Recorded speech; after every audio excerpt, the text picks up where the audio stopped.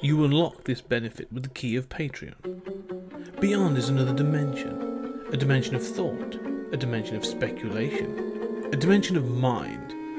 You're moving into a land of both waffle and substance. Of things and ideas. You've just crossed into the podcast zone. Ladies and gentlemen, welcome back to Julian and I doing our Twilight Zone talks, because that's not real. There's no sparkling vampires here. And we are continuing a journey into the Twilight Zone, and we have reached the episode, I Shot an Arrow into the Air. And so we're going to sort of start with there. We're going to carry on, no preamble. Let's get into it. So, Julian, what are your thoughts on this episode? I think this is a pretty good episode. It's another one of the sort of like, surprise, they're on Earth episodes. But, and it's kind of a morality play, but I think it works. What about you? Yeah, it was all right. There's something in this episode that bothers me. It bothers me with quite a few things. I like the morality side of it. I think the reveal's a little iffy. Mm-hmm. And it may be just coming from a modern lens. This idea of he walks and walks and walks and then finds out he's in Nevada and he's like, we never left Earth. I'm like, well, why did you think you had? Like, what in your technology sort of thought you would? Because they think they're on an asteroid. I'm like, well, how much time do you think has passed? Because they're like, you crashed. I'm sorry, it all feels a bit. Yeah, it's this thing. It's this thing with the Twilight Zone as well, that they think asteroids have got breathable atmospheres as well. It's sort of. And we've seen that before, and we'll see that again. Yes. But I also found myself wondering, like, really, you haven't seen like life anywhere? I mean, if you've ever been in the desert, you see, flowers and you see, little bugs in cave water and stuff.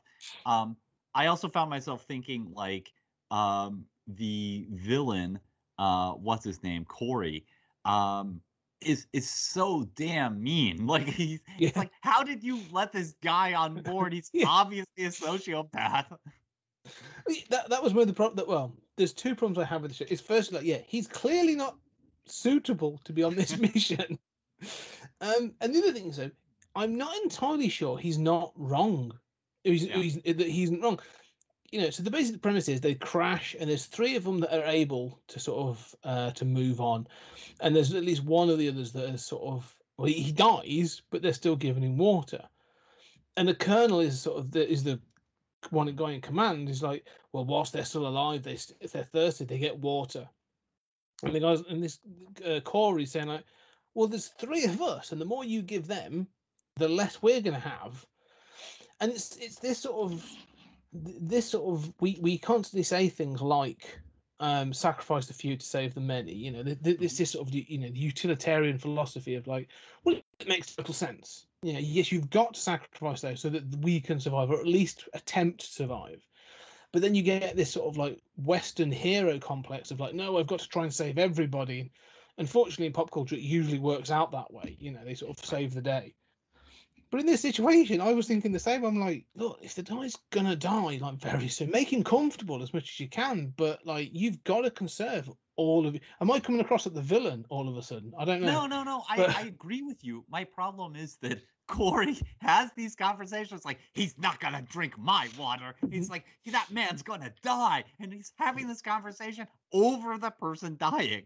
Like, take your commander, 30 yards to the side before you say this stuff under your breath. And most commanders would probably get it. And if they don't, they're just a pop culture stock commander guy, as you said. Yeah. But the other problem that I have with that is that how much water did they have? It's not a lot, right? I forget how many. 5 gallons, he says. I've got 5 gallons. 5 gallons. And it's going to be like 4 years at least until they can launch another rocket ship. You're dead anyway, unless you find water. And that's another problem where he kills the two guys at the end. Yeah. It's next to a little creek. Yes. Yeah. Well, one of the things, the more I think on this episode, the more I think sort of like the reveal just highlights how poorly put together this mission was. Because they're like, that's 4 years building. Took them 4 years to build that rocket. Yeah. And it crashed instantly back into Earth. So they clearly needed longer. I don't know. It was there's parts of it that are good. I like the confrontation towards the end when it's the Mhm. three of them, and they do find the one he may or may not have bludgeoned to. Oh, he did. He killed Pearson. Yeah, yeah, clearly. And then he kills the colonel and stuff. So I like that, and then I like there's a I kind of like that. Then it comes with this voiceover of Rod Serling, just sort of like basically like railing on this character. He's like, "Yes, keep walking. That's right. It's hot, isn't it? You prick. Like, keep walking." I'm like, make tracks, Mr. Corey. yeah, and it's sort of like it's like angry Rod Serling at the end. He's sort of like he seems annoyed with him, but yeah, it's an interesting one. It's fine. It's good, and there's some good acting in it. I kind of enjoyed it, but again, it's one of those that when he gets to the end and he gets to that Nevada sign, I'm like, oh no, well this guy's clearly in a lot of trouble then, Yeah, because he's going to have to explain how where his are the bodies. commanding officer is riddled with bullets. Yeah, exactly. What happened here? Oh, I don't know. I don't know. Pearson must have shot him. I found myself wondering about that too. And I mean, it would almost be better if like it were framed by his court martial or something, you know? But then Corey would be more sympathetic, you know, as you sort of investigate his guilt. And he does seem to have guilt. I mean, he is so merciless, but when he sees, I do like the gimmick with the telephone poles. Yeah. But I don't see why he decides to climb that mountain. What, you know, if he is like, yeah, whatever, I'm just gonna kill as many people so I have all the water. Why do you? I mean, if you think there was something we're seeing up there, why not just go up there with your commanding officer? I mean, how much water is Donlin, the CEO, gonna drink going up a single mountain? And it doesn't matter anyway because he shoots the canteen, which is kind of a nice touch. But then he's so psychopathic about it. He's like, oh, what? He doesn't even say anything. He just throws it away. It becomes like a non-moment, doesn't it? He sort of picks Yeah. up. You see the hole in the canteen, and then he throws it aside. Yeah, I was a bit like, no, there should be some. He should be angry about this or frustrated or something. Like there should be some payoff for this. This is what it's been about the whole time. I killed Donlin for nothing. Nothing. Yeah, yeah.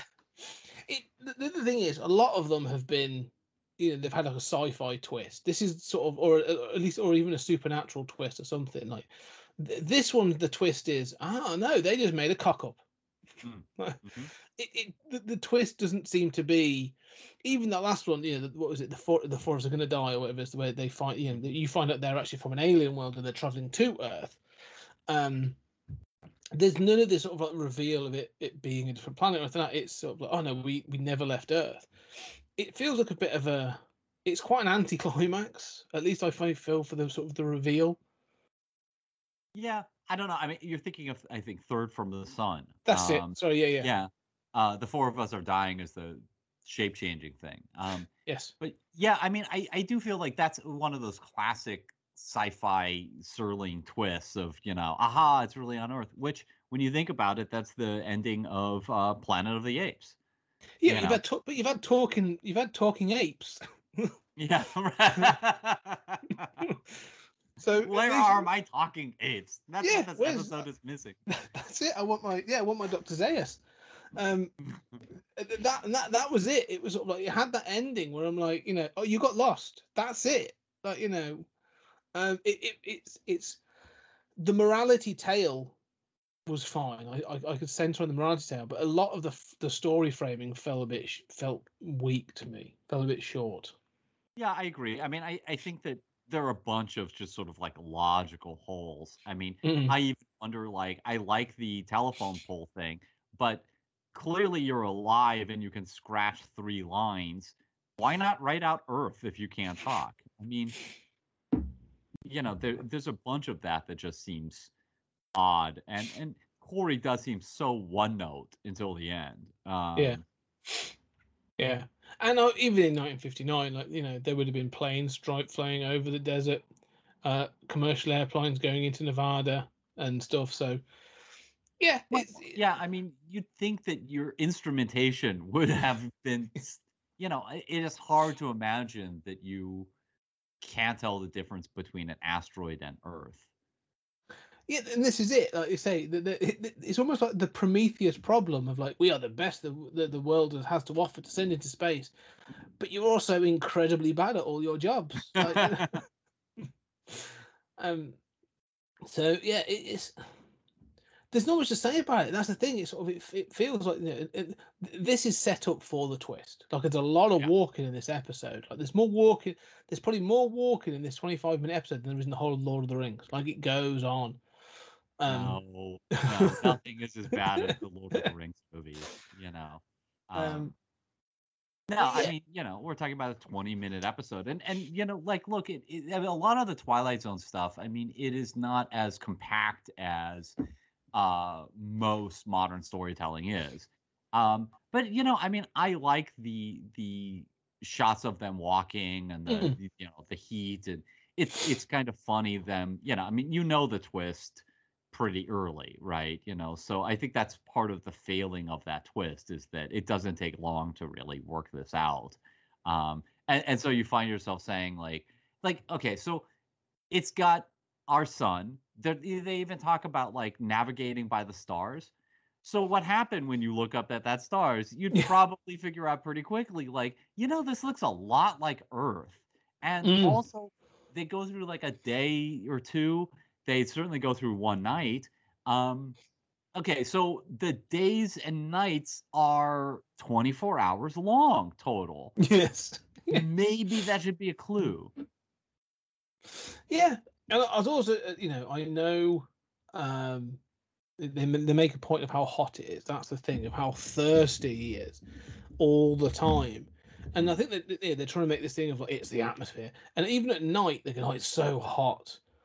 Yeah, it can be, but like I've been I travelled through Nevada and I've travelled through New Mexico and stuff. Like I've been out in the middle of the summer, in the middle of the middle of nowhere. The temperature drops. Yeah. Like No, at night is actually colder than it is yeah, in the oh yeah, city. yeah, yeah. Yeah. So because there's nothing to hold the heat, so the temperature Yeah. drops quite dramatically. So when he's like night going, yeah, I'm still really hot, and I'm going like, no, this doesn't. It just didn't ring true, and that was the Mhm. problem with this thing. It felt like and like you say, you see spiders or scorpions or snakes or like Mhm. foxes or something. There's life there, um, and so yeah. If you're honest, I think this is probably for me the weakest episode we've had, or at least one of the weakest episodes we've had so far. Yeah, I mean, look, it's got a rocket ship, it's got people dying, and it's got a twist ending that they're on Earth. I'm relatively happy, and it's got a moral through line that even if it's not my favorite and it's cliched or whatever, you know, uh, it's okay. I mean, yes, I get that it's a pop culture cliche, but Mhm. yeah, I mean, I would just say before you start killing and cannibalizing people when you land on the desert island, make sure it's not the Florida Keys first. You Yeah. know? Oh yeah. There's a version of this where like Corey comes over that hill and he's like, yeah, he's chewing on Pearson's leg. Like this. He's like, oh right, wait. Oh no, there's a Wendy's over there. Oh, that's disappointing. Um, yeah, yeah. It's again, it's fine. It's the timing as well. Like this is one of the first episodes as well where I thought like 20 minutes felt a little long for it. Like it kept going. Um, but yeah, I shot an arrow into the air is an episode of the Twilight Zone. That's the best I'm going to say about it. I one final thought. The title kind of gives it away. Like the spaceship is named like the Arrow One, Yeah. but the whole point is that, sort of limerick of, or that poem, right? That, and where it landed, I know not where, right? Well, right.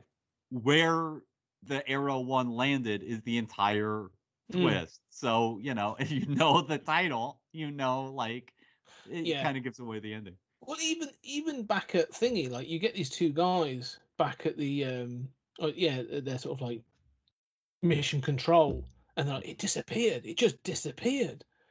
And I'm just like, how? All I can think of is how bad is your technology? Like, even in '59, like there were black boxes. There was sort of like missions were going up. Like we were tracking stuff across the planet as it fell to Earth. So Yeah, it's conveniences and contrivances to try and make this twist work. And it's a bit of a reach too far for me.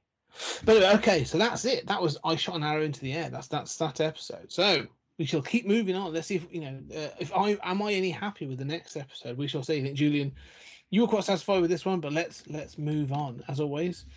Thank you very much for supporting the show. I hope you're enjoying our trek through the Twilight Zone. Any final thoughts, Julian, before we move on? No, I'm good. Okay, thank you very much, guys. We'll see you on the next episode.